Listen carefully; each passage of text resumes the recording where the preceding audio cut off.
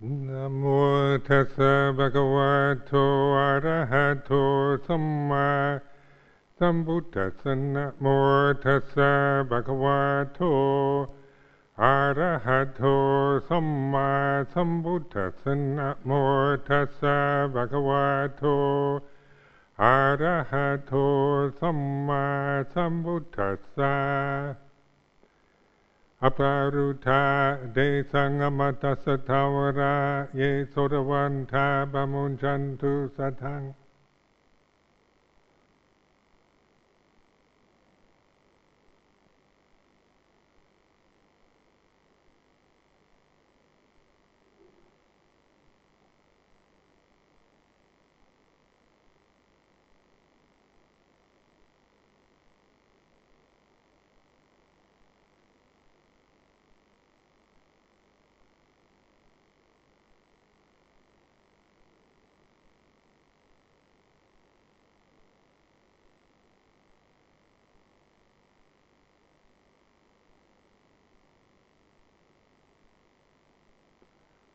So this is the first day of February, 2005, and seems like time is going by very quickly. 1 month, January's passed,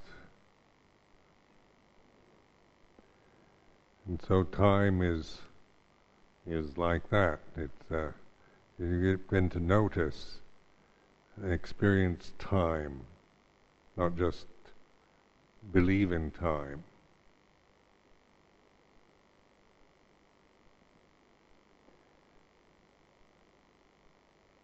Like time as a perception, it's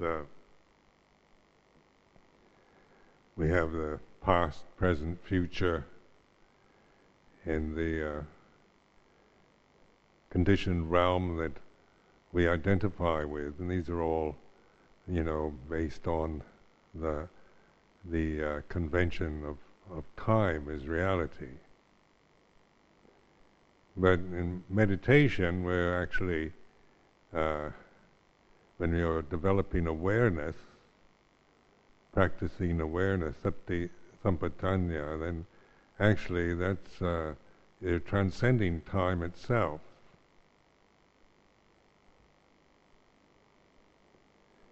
When you start thinking about what time it is, then you're back in the time realm, and think a long time or a short time, a lifetime, or just your own age. I find having the perception of being 70 years old is an interesting one, because the perception of 70 years seems like a long time. I always perceived somebody who's 70 as being very old. But in the timeless realm, there's nothing to get old. So the more mindful, more the rest in awareness, then the sense of being anything, or being 70, or being anybody at all, falls away.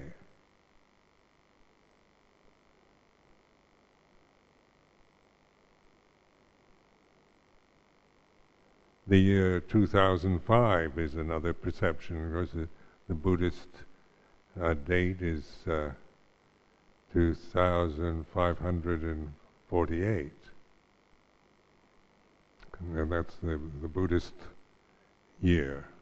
Then the Christian year is 2005. So we have ways of designating time, the passage of time.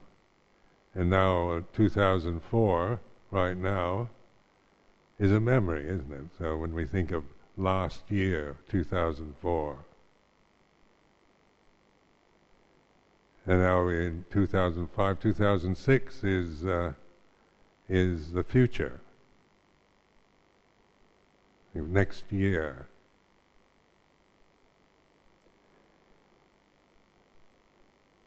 But the aim of Buddhist meditation, the bhavana, practice of bhavana, means transcending time, the santitiko akalika dhamma. When we translate it, akalika dhamma means the timeless. So this is like to contemplate what is timelessness, not trying to analyze it or define it in any way, but recognize it, realize it. So that's where one needs to let go of trying to analyze or figure it all out according to words and perceptions, so forth, but to recognize the reality of timelessness, which is here and now. So how do you do that?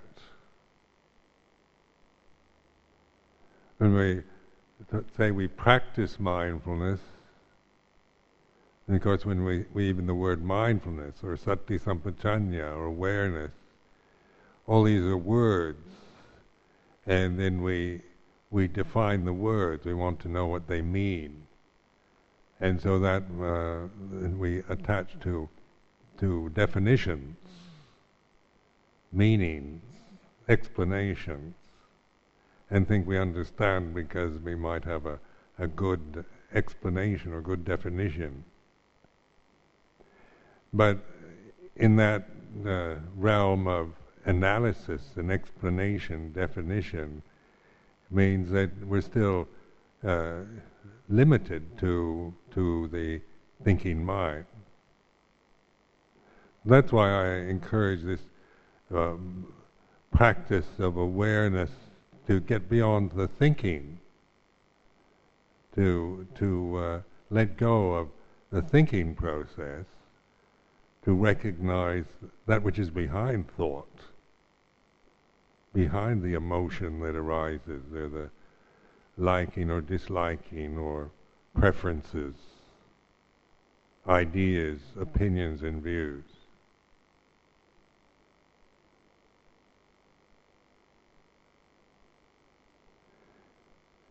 So then in realizing Dhamma, and so this word Dhamma then is the Buddhist word that is not to be defined and described, but to be recognized, realized.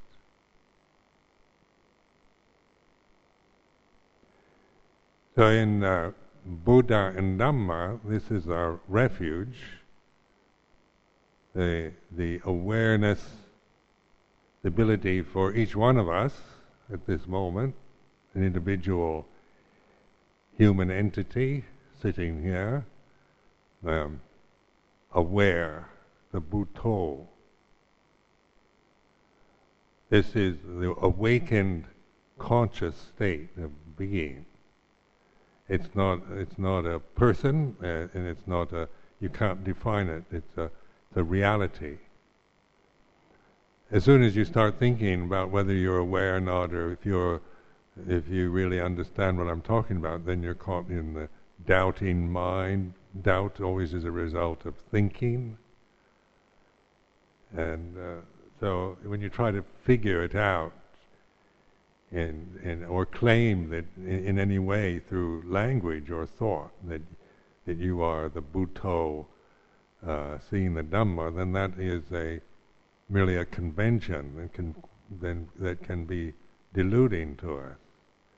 It's getting beyond even the conventions of Buddhism,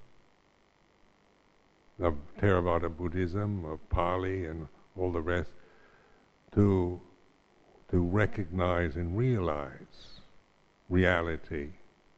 Realize reality,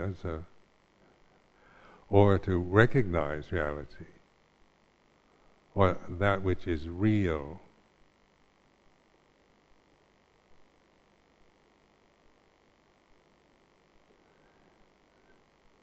So in order to do this, then it's a matter of trusting in your own awareness. I've given so many kind of examples of how to do that. To let go of thinking is not an easy thing for us to do usually. We're very attached. very bound into thinking as reality. Unless we have a name for something and we have a definition of it, then we feel we understand or we know something. When we form an opinion or have a feeling about this or that.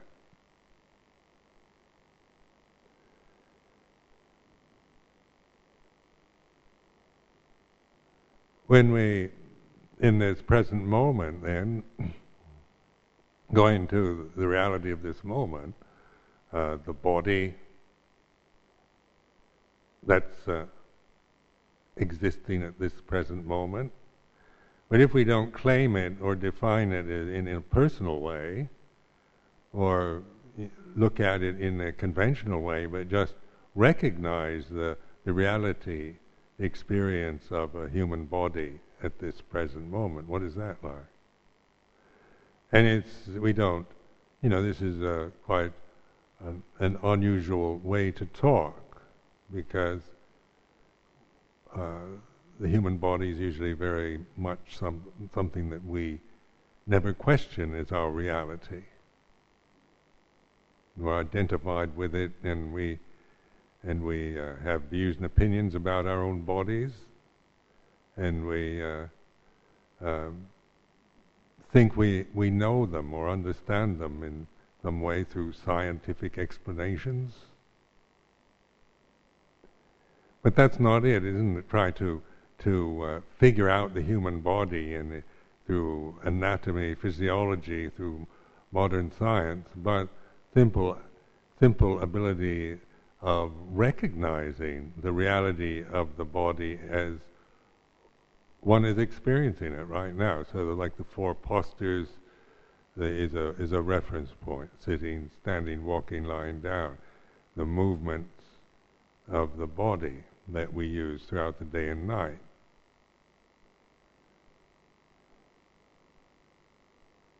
So when we practice the four foundations of mindfulness, the first foundation of mindfulness is the Kayanupassana Satipatthana, or the mindfulness of the body,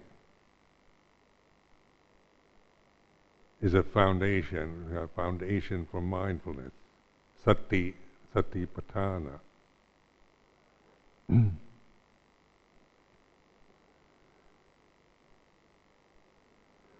So the body's breathing, and it's one recognize. You don't have to look at it. You don't have to open your eyes and start looking at your body, but and trying to figure it out through vision. But just the consciousness that we're experiencing at this present moment of the existence, as we experience this form. So right now, say for example, sitting here, just being aware where my hands or my feet, or the pressure of sitting on the seat, the heat or the temperature that I'm experiencing right now is like this. And so we can focus on a part of the body or on the body as a whole experience, but because an awareness, Sati Sampajanya, allows us to bring the body as a thing that is present in consciousness, as experience now, not through perceiving it or in any way, in any fixed way or any defined way, but through this intuitive sense, intuitive awareness.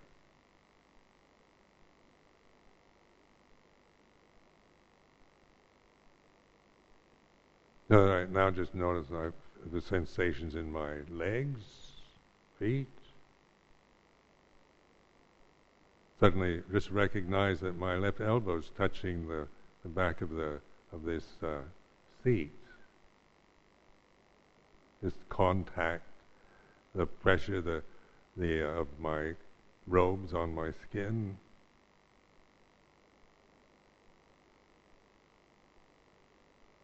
Just opening up to that which is happening, what one is experiencing right now, which, unless, if it gets extreme, like one is having a lot of pain or something, then one tends to pay attention to that, or usually react to it, trying to get rid of it. But just the receptivity, like awareness is being receptive to this reality, this experience here and now, which is a different way, isn't it, of operating, because it isn't a thought process, it's just recognizing that which is happening through the body, through consciousness at this very moment. It's like this, the way it is.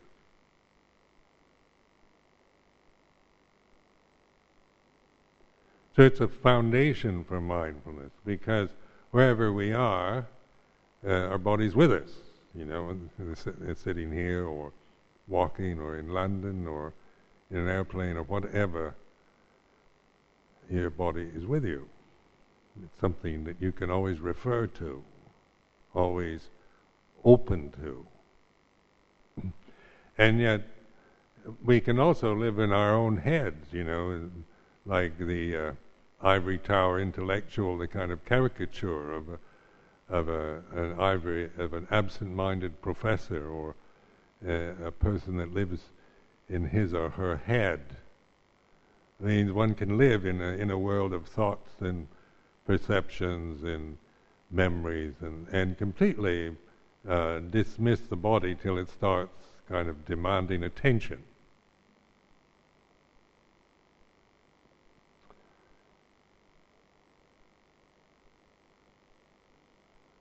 So, like, we can kind of dismiss, like in my own experience, this right foot of mine, which it draws a lot of attention to it. Everybody wants to wonders what's wrong with my right foot because it's swollen,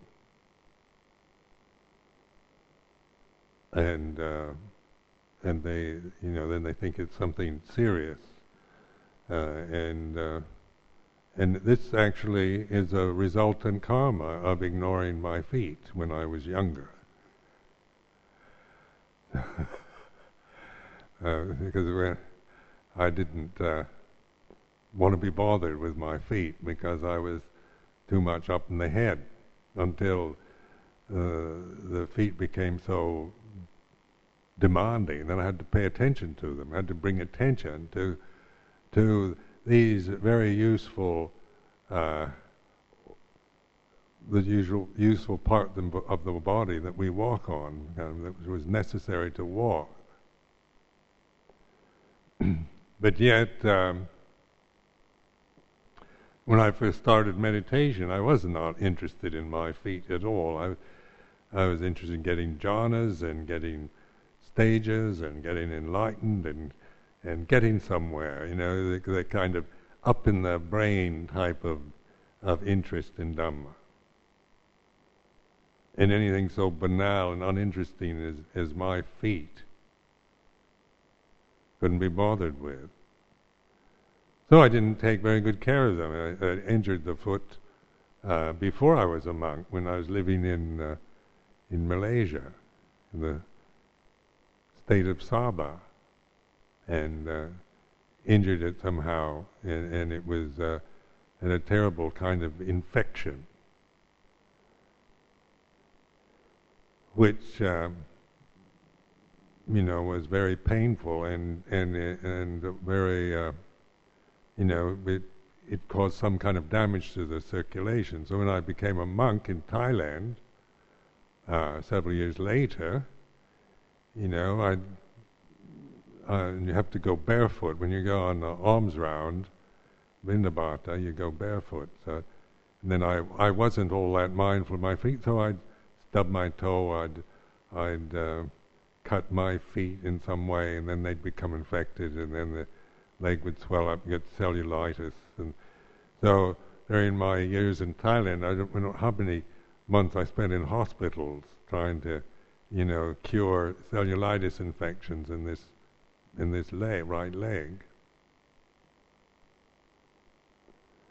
So then I began to get the idea maybe I should do more body awareness. That the body is, I mean, Luang Por Chah was certainly encouraging that. But actually I found that quite difficult because I was not, I didn't find it, I wasn't interested in that. Just the simple reality of having a physical body. I was more interested in getting tranquilized, having kind of tranquility experiences. You get kind of blissed out in through concentration.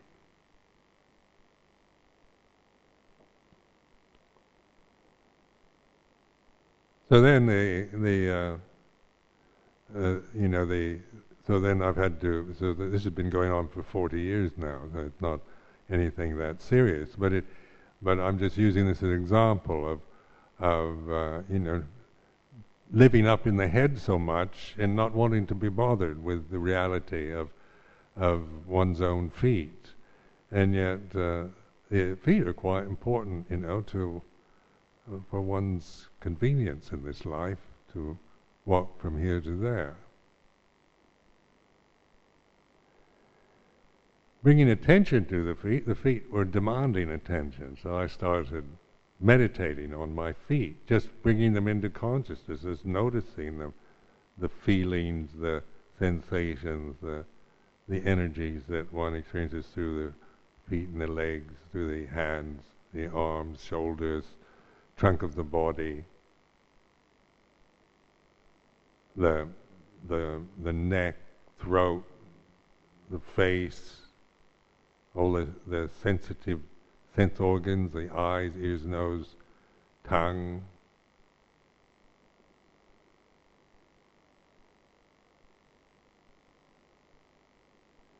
So it's a foundation for mindfulness, not something to just say it's impermanent, not self, and dismiss it, or to exaggerate its importance, vanity, or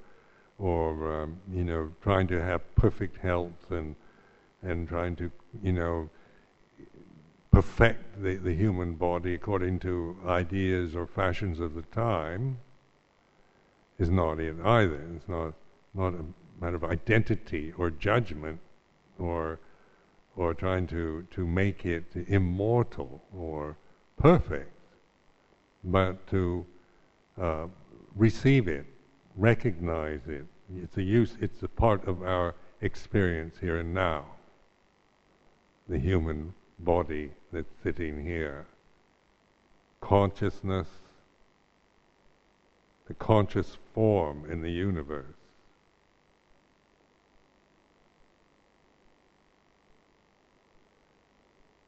So in various ways of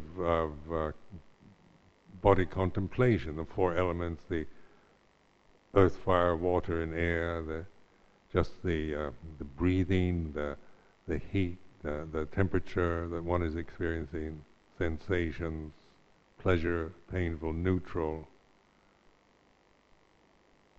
the posture. These are words that encourage us to look at the reality that those words are pointing to. They aren't to be just grasped and reiterated, but to examine, investigate the reality of the fire element, the heat element, the air element, the water element, the liquid element, the solid element or the earth element.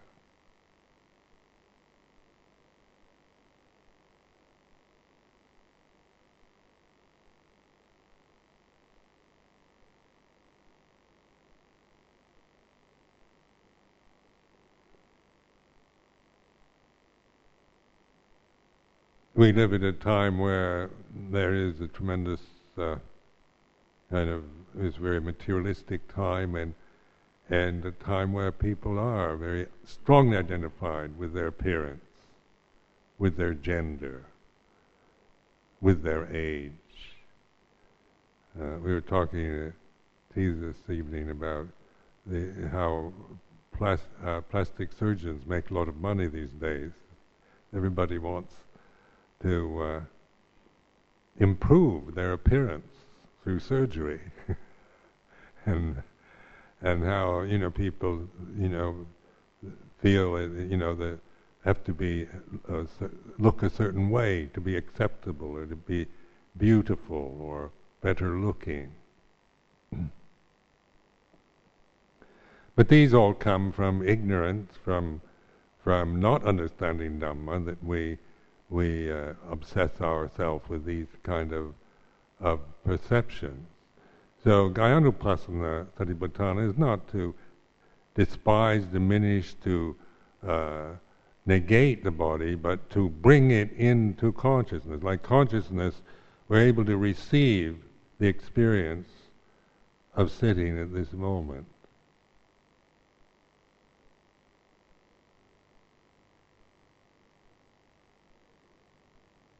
Which is non-personal, it's not judgmental, it's not saying anything about how beautiful, ugly, or good or bad the body is. It's receiving the reality of this condition, this earthbound condition, this temporary condition that we're experiencing at this present moment. So then anapanasati, mindfulness of the breath, the body breathes, and we can be conscious of breathing. And because we're aware of the inhalation, exhalation. So consciousness is like when we're born as a conscious entity. And so we have a form separate, say, when we're born from the womb of our mother, then we start operating, conventionally speaking, as a separate conscious entity. But consciousness is combined with sati, then sati and panya, wisdom and awareness. Then this is a way of receiving the presence of this condition without the habit patterns of identity, of seeing it through personal perceptions, through critical perceptions.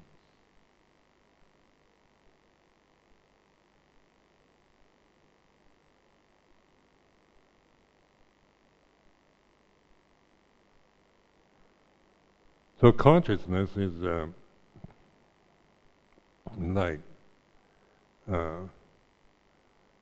this is the realm that we're living in. Is a conscious realm. Consciousness has no boundary, no limit to it. So it's one of the immeasurables.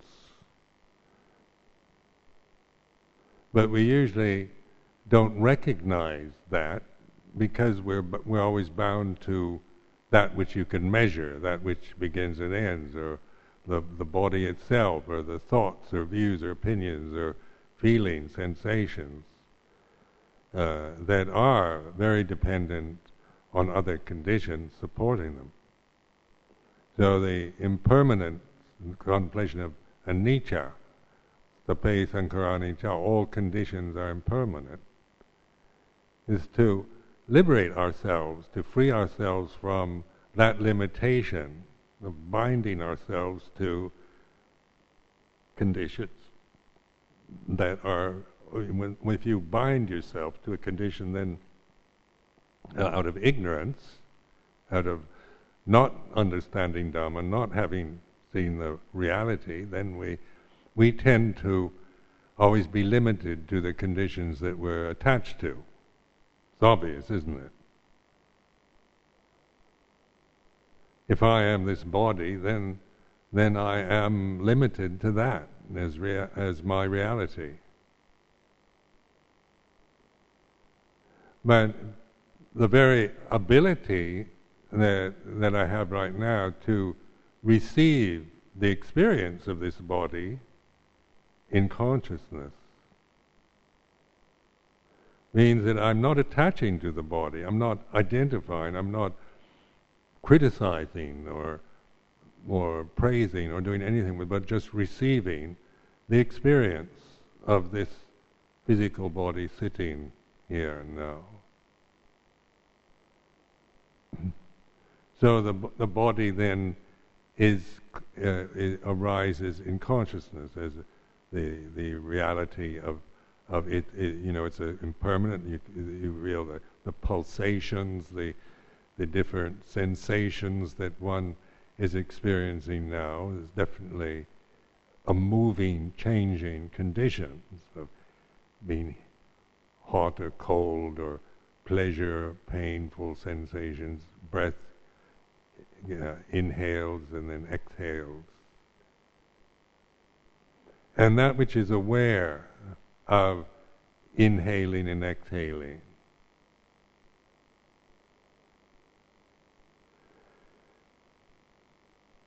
So like mindfulness of the breath, isn't it? The awareness of the breath. You're not making it into some kind of personal identity, my breath and my inhalations or exhalations, isn't it? We're not, the breath isn't usually something that brings forth a sense of ownership or a kind of personal sense of one's goodness or badness. But it is what it is. The long breath or short breath, or breathing is easy or difficult. But the body is breathing. We're not telling it to breathe. We're not forcing it to do that. It does it all on its own. And so the awareness of the breath, question yourself, what is it that's aware of this inhalation? So you're putting the breathing of the body, seeing it in terms of a sankhara, what it is. Inhalation is like this, exhalation is like this.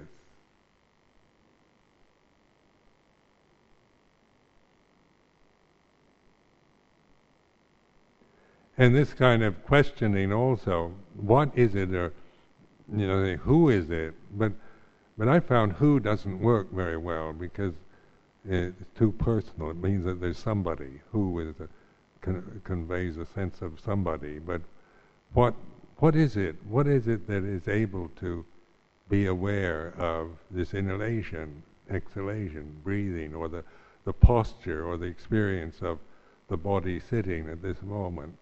What is it that's aware? So there's consciousness, isn't it? To become a person, I have to start thinking, it's my breath, my consciousness, my body. But if I don't claim it, if there's no thought, but just trusting in the awareness, you're aware from the beginning of the inhalation to the end of the inhalation, and the beginning of the exhalation. So the awareness, conscious awareness then, is the receptacle for sankhara, or conditioned phenomena.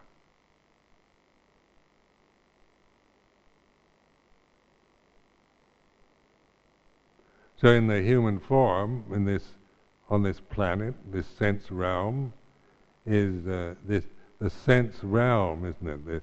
We have sense organs, there's sensitivity. This is a feeling realm that we're experiencing from birth to death. And our life is just an endless experience of different sensations, things impinging on the senses. So it's when we're so used to it, we don't contemplate what it really is. We just tend to develop reactions, through ignorance, through desire, through fear, through experience, through memory. We have certain preferences and longings, wanting happiness and pleasurable sensations, having beauty, and then the fear of having the opposite, of not wanting. Just look at things that are ugly or painful.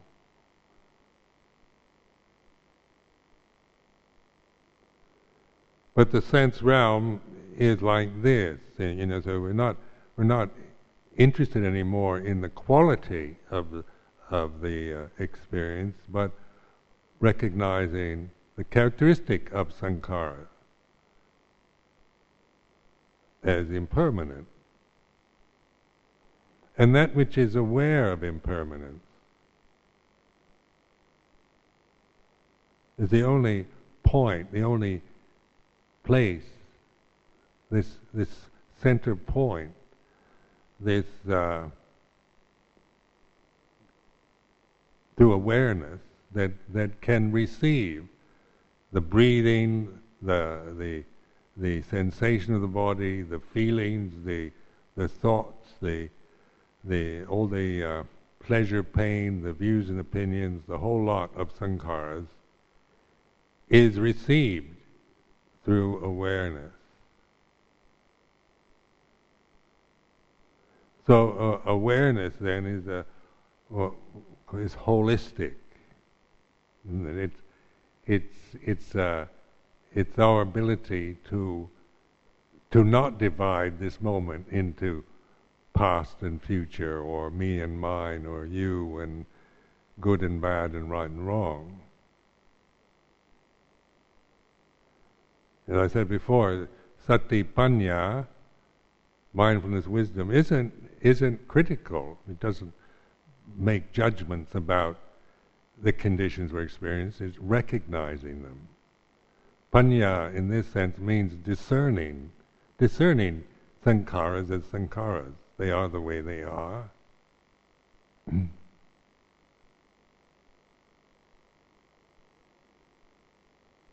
So an inhalation is like this, an exhalation is like this.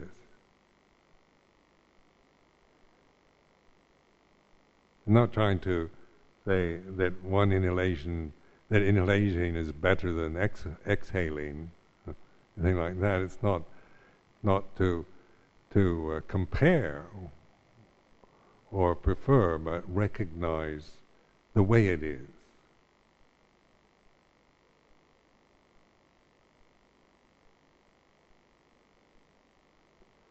And the second foundation of mindfulness is Vedananupassana. Vedananupassana, looking into, insight into, feeling as a foundation of mindfulness. Feeling, or Vedana, Sukha Vedana, pleasurable feeling. Dukkha Vedana, unpleasant feeling. Attukha Matsukha Vedana, neither pleasant nor unpleasant, or neutral feeling. So the sense realm is a feeling realm, isn't it? It's the way it is. There's pleasure, pain, and neutral. In ignorance, when avijja is the motivating factor, where we're operating out of avijja, then we're just caught in reacting to Vedana in this realm. So pleasure, beauty, the good and all that we want, we'd like to own, keep, make it mine. Gets very, personal. I want to be really good, I want to be beautiful, I want to be healthy, I want to be, have all the best. I want to have just beauty to look at, and melodious sounds, and good food, and pleasant odors, and all this, just the pleasure of the senses.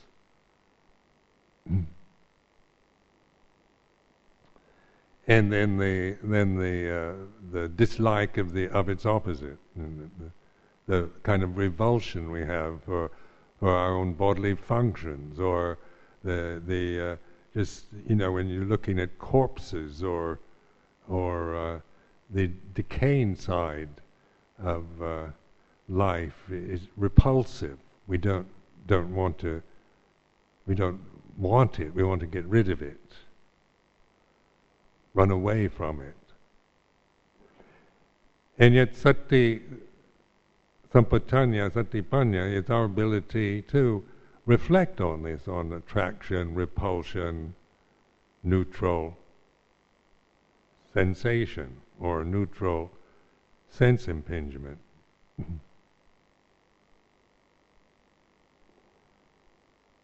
Pleasure and pain are extremes. Neutral, we generally don't notice neutral sensation.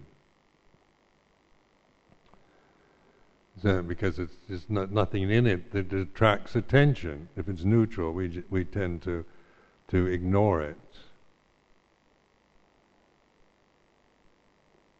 So when we, bringing it, so in these three kinds of Vedana, pleasure, painful, neutral, these are encouraging us to examine, to look at, to recognize, to receive pleasure, pain, and neutral sensation through the senses, through the body.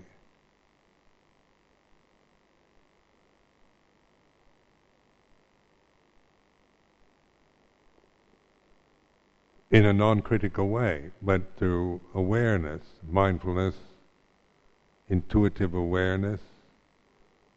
So, like when I use the word intuition, this is an English word, but it conveys this sense of embracing everything.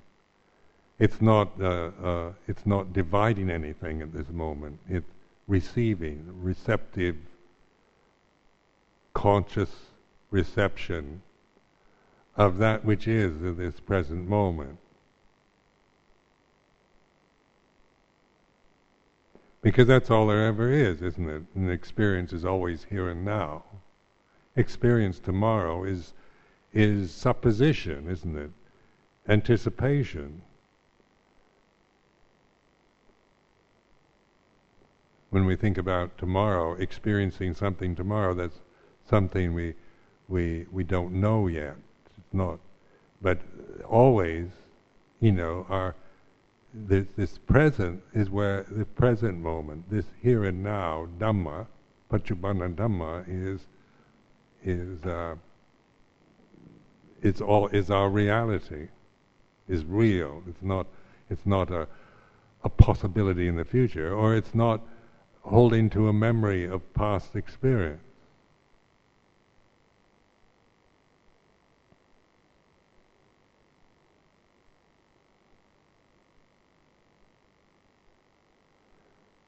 Now, neutral, like mindfulness of the breath, for example, when I found, at first it was when I first started practicing meditation before ordaining, I found I couldn't sustain much awareness on my breath because I was so obsessed with thoughts. Mind would just wander, and sometimes it couldn't even, some people can't even find their breath. When you're teaching beginners and you say, be aware of the breath, they don't know where it is. They, your nostrils, you feel the rise and fall of your abdomen. Because this is not something we're used to doing, until we start meditating.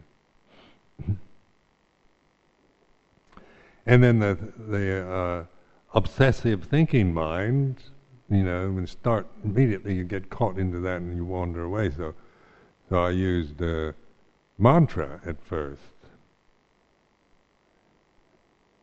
I used the mantra "let go" as a kind of way of thinking, but limiting my thinking to 2 words, and so that I wouldn't wander.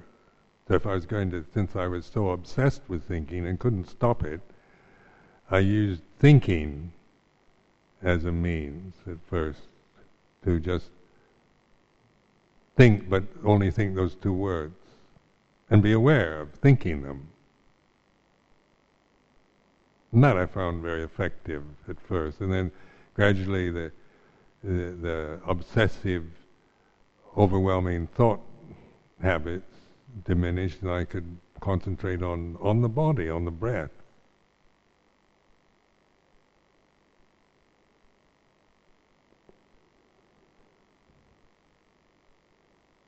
So what is it that is aware of pleasure, a pleasurable sensation through the senses, or a painful one, or what is it that can pay attention to neutral sensation?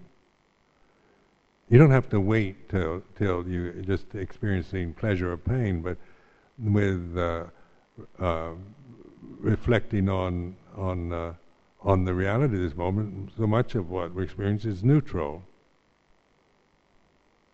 Don't notice till I start looking, observing. Let's say the pressure of my robes on my skin is neutral. It isn't a sensation that I could describe as pleasurable or painful.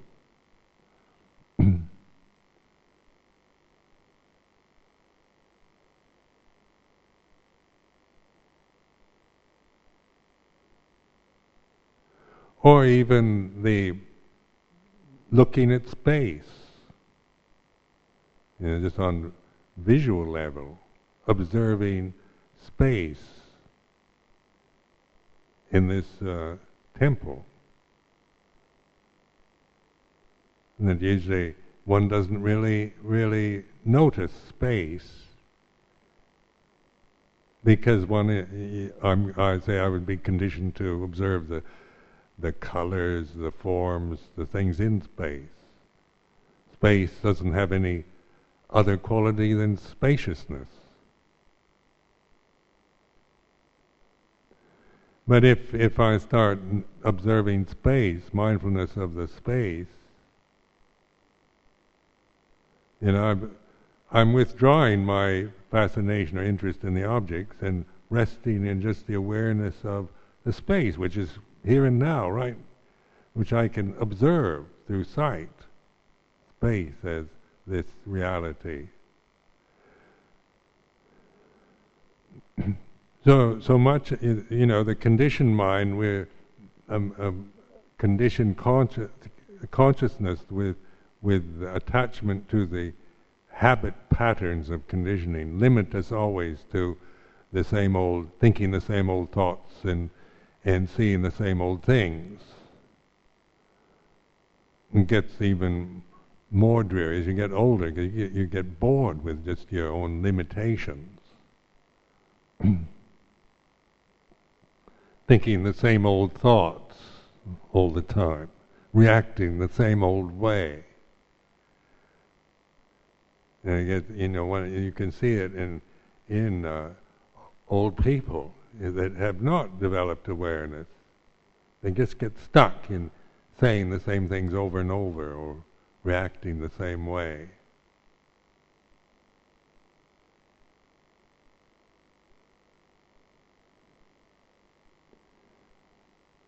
Vedana, exploring Vedana, is like just recognizing the power of what is attractive to us through the senses or through the mind. What brings us pleasure, happiness. So, like beauty, like a flower, beautiful flower, is a very, it's really attractive. Your attention is drawn to it.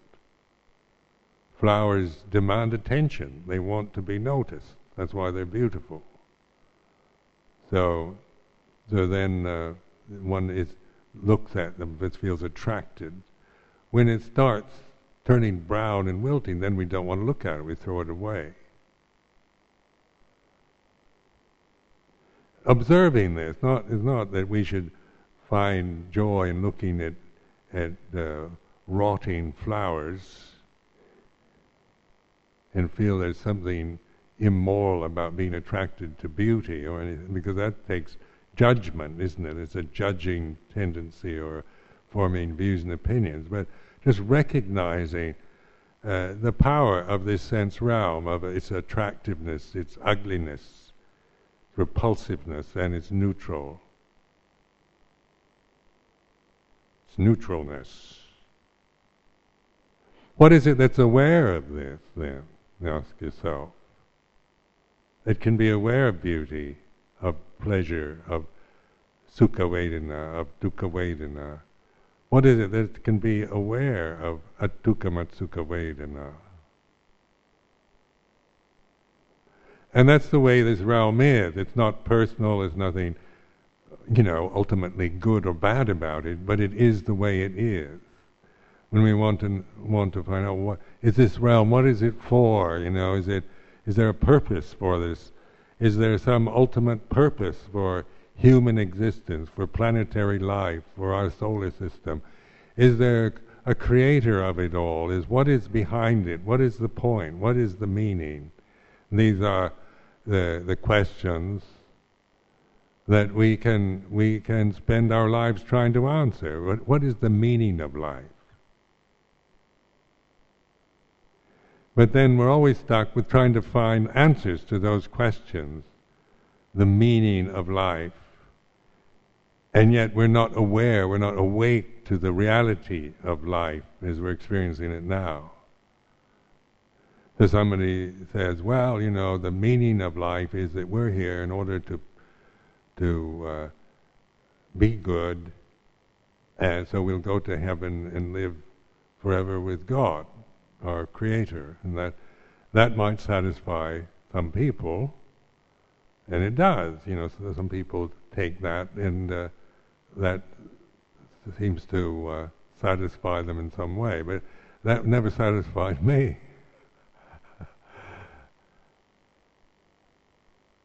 I couldn't just go along with that, the meaning of life or the purpose. What's my purpose in this lifetime? What am I supposed to do? Or is it meaningless? Is human existence and planetary life, is it just pointless? Is it just a cosmic accident? Is it totally without purpose? And then you're still caught in the thinking realm again, in the analytical realm, and trying to resolve that through ideas and thoughts.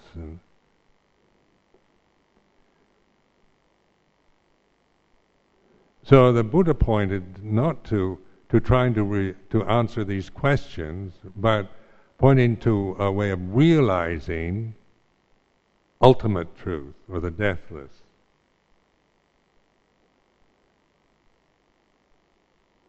Then our purpose is to realize the deathless. Well, that's another thought. Even give up trying to claim that, and just trust in the awareness, not from some kind of seeking for some personal meaning to your life, but trusting in the innate ability and the immanence of being here and now. Meaning we let go of these desires to become or know or get rid of or to control or annihilate anything at all. The sense of sati sampajanya is more like, it's a relaxing sense of opening, trusting this moment. Not trying to find some ultimate meaning in this moment, because then there's a desire, isn't it, to open this moment in order to recognize or have some ultimate meaning to your life, but to trust in the awareness. This takes humility. It takes trust to surrender to this moment, to be open, vulnerable, receptive to that which is happening, to this particular conscious form here and now, without trying to claim it or dismiss it or judge it, criticize it, blame anything, but just trusting in the sati panya, or the discerning ability of awareness and consciousness that is innate in us. These human forms, the ability that these human forms have is our great gift, really, in being human.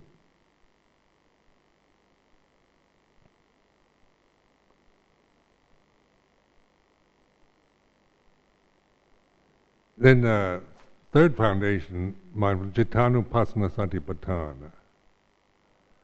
And this is Citta is a Pali word which means mental states or consciousness. It's oftentimes another word for consciousness.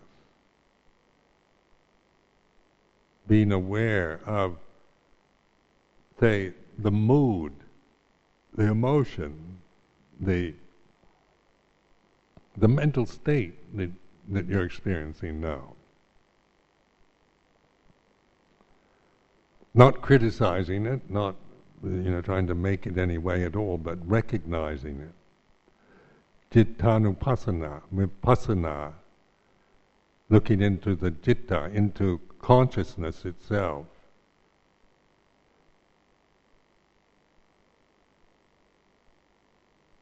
Being aware of consciousness. And then of course this is the mood, the sense of suffering or doubt or fear or anxiety, worry, state of feeling expanded or contracted or whatever is awareness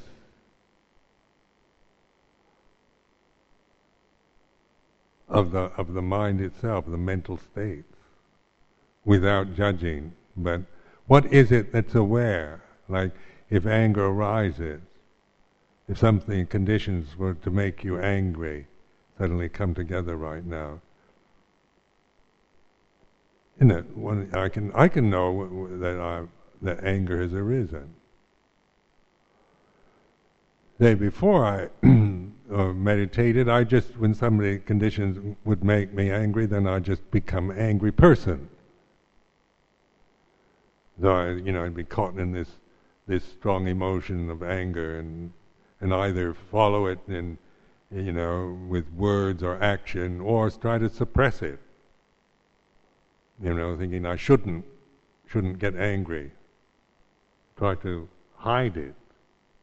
So these are reactions to that emotion. But then when I began to recognize that anger is like this, the feeling of aversion or resentment, rage,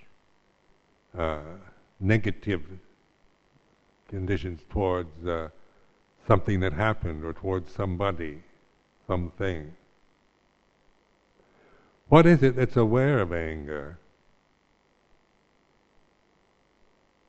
And so in asking that question, then I find, when I do that, then I have a way of receiving this anger. Not trying to figure out why I'm angry or whose fault it is, or whether I should or shouldn't be, but using the experience for awareness. And by receiving that anger, then not, if I try to analyze it, then I get caught, I'm angry because this and that, you said this to me and that wasn't true and you should apologize and on like that, is then I get caught, I'm bound to that emotion. But if I just receive that as an energetic experience, and the strong energies arise, what is it that's aware of that? And it's non-personal, isn't it? If I start making it personal and say, I'm angry, but if I trust in the awareness, then anger is like this. It's a sankhara, it can rises, ceases. And in that receiving of emotion, emotional feeling, of emotional energies, then that which is aware is receptive to those, but seeing them in terms of what they really are. They are what they are. That's not, and I say they are what they are, this is a reflection, using words to reflect, to not judge it in any way. To say what I should or shouldn't feel at this moment, but whatever I'm feeling, it's this way. And I found this very, with my early years in Thailand with Luang Por Chah, he was very much teaching the Cittanupassana style. At least this is how I picked it up anyway, because of the way he would encourage us to look at what we are feeling. What is dukkha? Is the limitation of monastic life? Is the hot weather? Are the mosquitoes? Are these the cause of dukkha? Or is it because I resist or fight or don't like or want something I don't have or not want what I have? And so just by questioning and reflecting and recognizing, beginning to recognize the suffering that I create.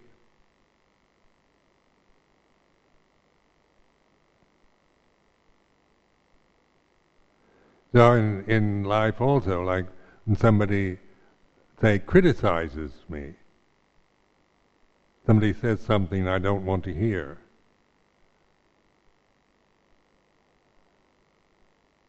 then on a personal level, I don't, personally, on a personal level, I don't like to be criticized. So I like praise though, and I don't like criticism. So that's a matter of liking and disliking, isn't it? That's personal.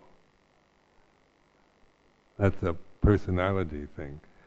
But on the level of awareness, then like when being criticized, if I trust in the awareness, then I can see, I can be aware of the aversion I'm feeling, or the fear or the resentment that I feel towards somebody's criticism.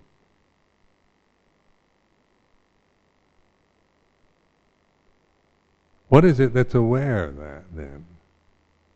If it's not me, I can't claim it as some kind of personality, a gift that I have. It's the natural state, of awakened attention.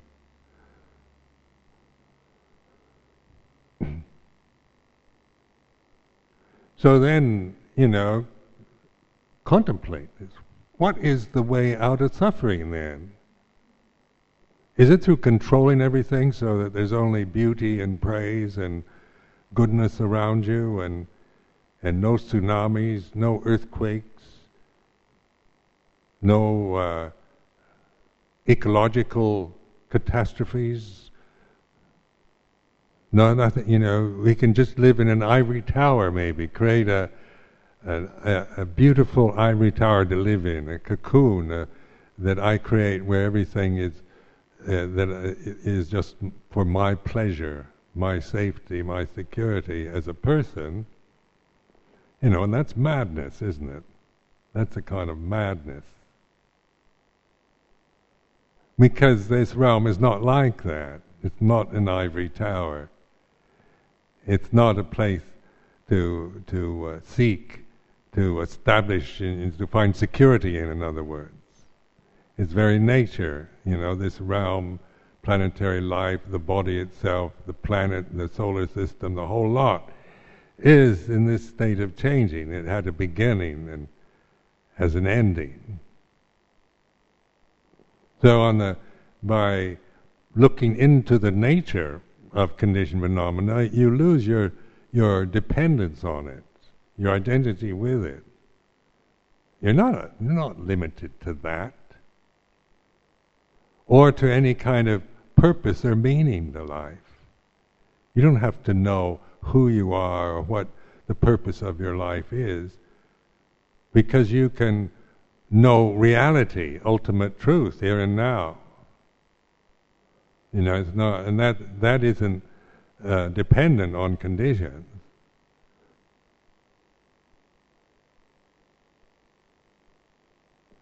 But it does take a kind of determination to a real determined sense of investigating and seeing through and recognizing honesty with ignorance and desire and clinging.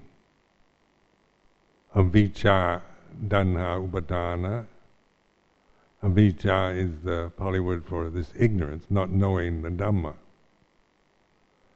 And out of that ignorance, then our desires take us over. We want success, happiness, praise, and good health, and beauty, and all the best, and we don't want the opposite.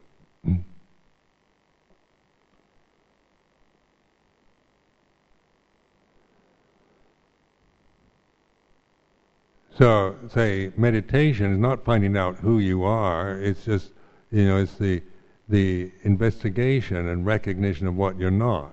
So, the anatta, you're not a limitation, in other words. You're not a condition. You're not a thing. You're not a body, or a pleasure or painful feeling, or a neutral one, or a emotion, greed, hatred, or delusion, or fear, or desire, or anything like that. Because these conditions can always be recognized by the knowing, by the intuitive awareness. So by sorting it out, your trust in awareness increases just by investigating experience here and now. Now, a lot of experience here and now is neither pleasurable nor painful, and so we get bored. We have a lot of boredom, dullness, restlessness, doubts arise. So that these kind of states are, quite. We tend to try to. They can easily motivate us when we're bored to try to find something that interests us, or just follow our aversion to wanting to get rid of boredom, trying to get rid of restlessness, dullness. If I went through quite long periods of just feeling very dull, mentally dull.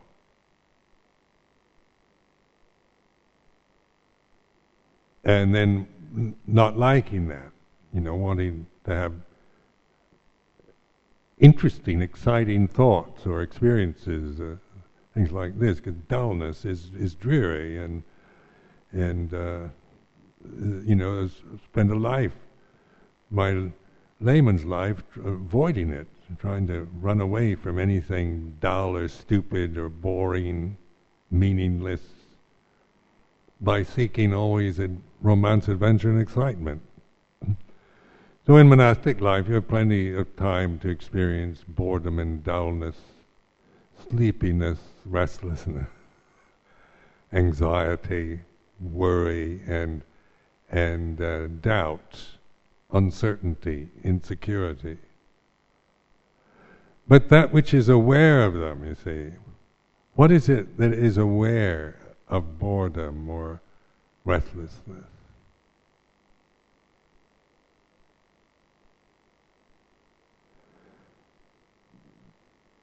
Tuning into that, then that awareness, then the Dhammanupassana Satipatthana is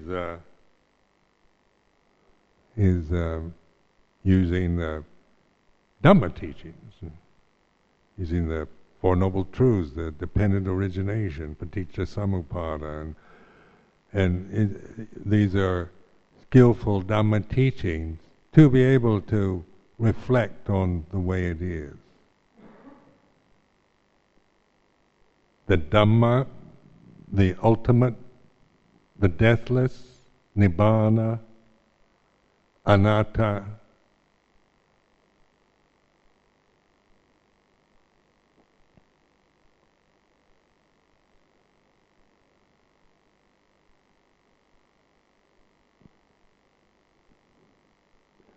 So then the body, the breath, I point to this sound of silence,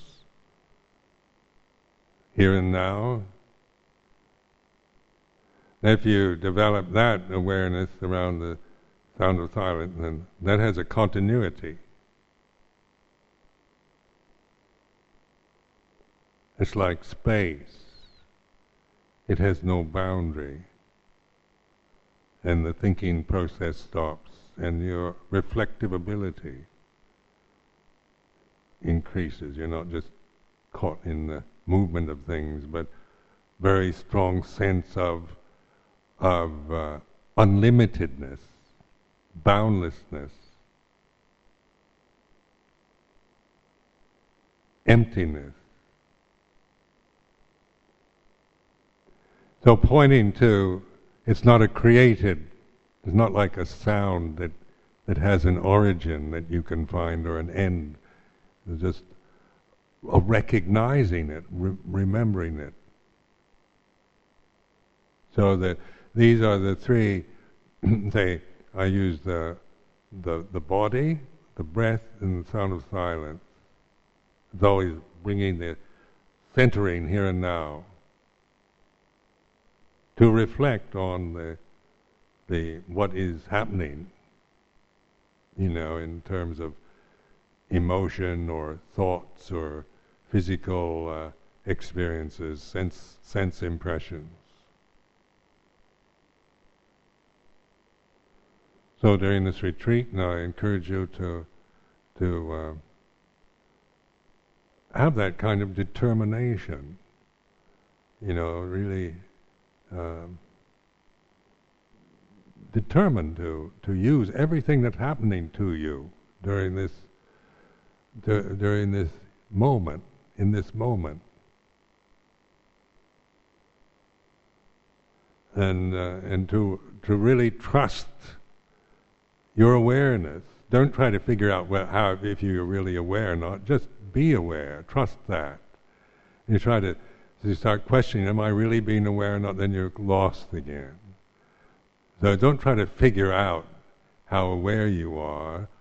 Just be. It's a natural state. It's a normal, natural state of being. It's just this. It is nothing special. So don't think it's an attainment or some highly evolved state that maybe people like myself who've meditated for years have. It's a normal, natural state of being. If you were never aware, you'd be dead by now. You would have died a long time ago. It's just recognizing it and really appreciating and trusting it. So in this reflection this evening is the point of bringing attention to here and now. What is aware of the body sitting, of the breath, of the sound of silence? And in that kind of inquiring form, you become more confident in being awareness rather than trying to practicing hard on this winter's retreat to become somebody who's aware. You'll never succeed if that's your motivation. If you're using this retreat to practice really hard to become somebody who's more and more aware, that's a basic delusion. So it's not a matter of trying to make yourself become somebody with more awareness, but recognizing awareness is this. When I do this and I hear the sound of silence, everything belongs, the heat, the cold, the pleasure, the pain, the emotional reaction, the thoughts cease. And by recognizing that, then you develop that confidence in it. Trust it. It's not a personal thing. It's not vanity. It's not ego. It transcends all of that. You can see when you're just operating out of vanity or ego. But if you trust the awareness of that, then you cultivate this way of awareness, the bhavana. So I offer this as a reflection for this evening.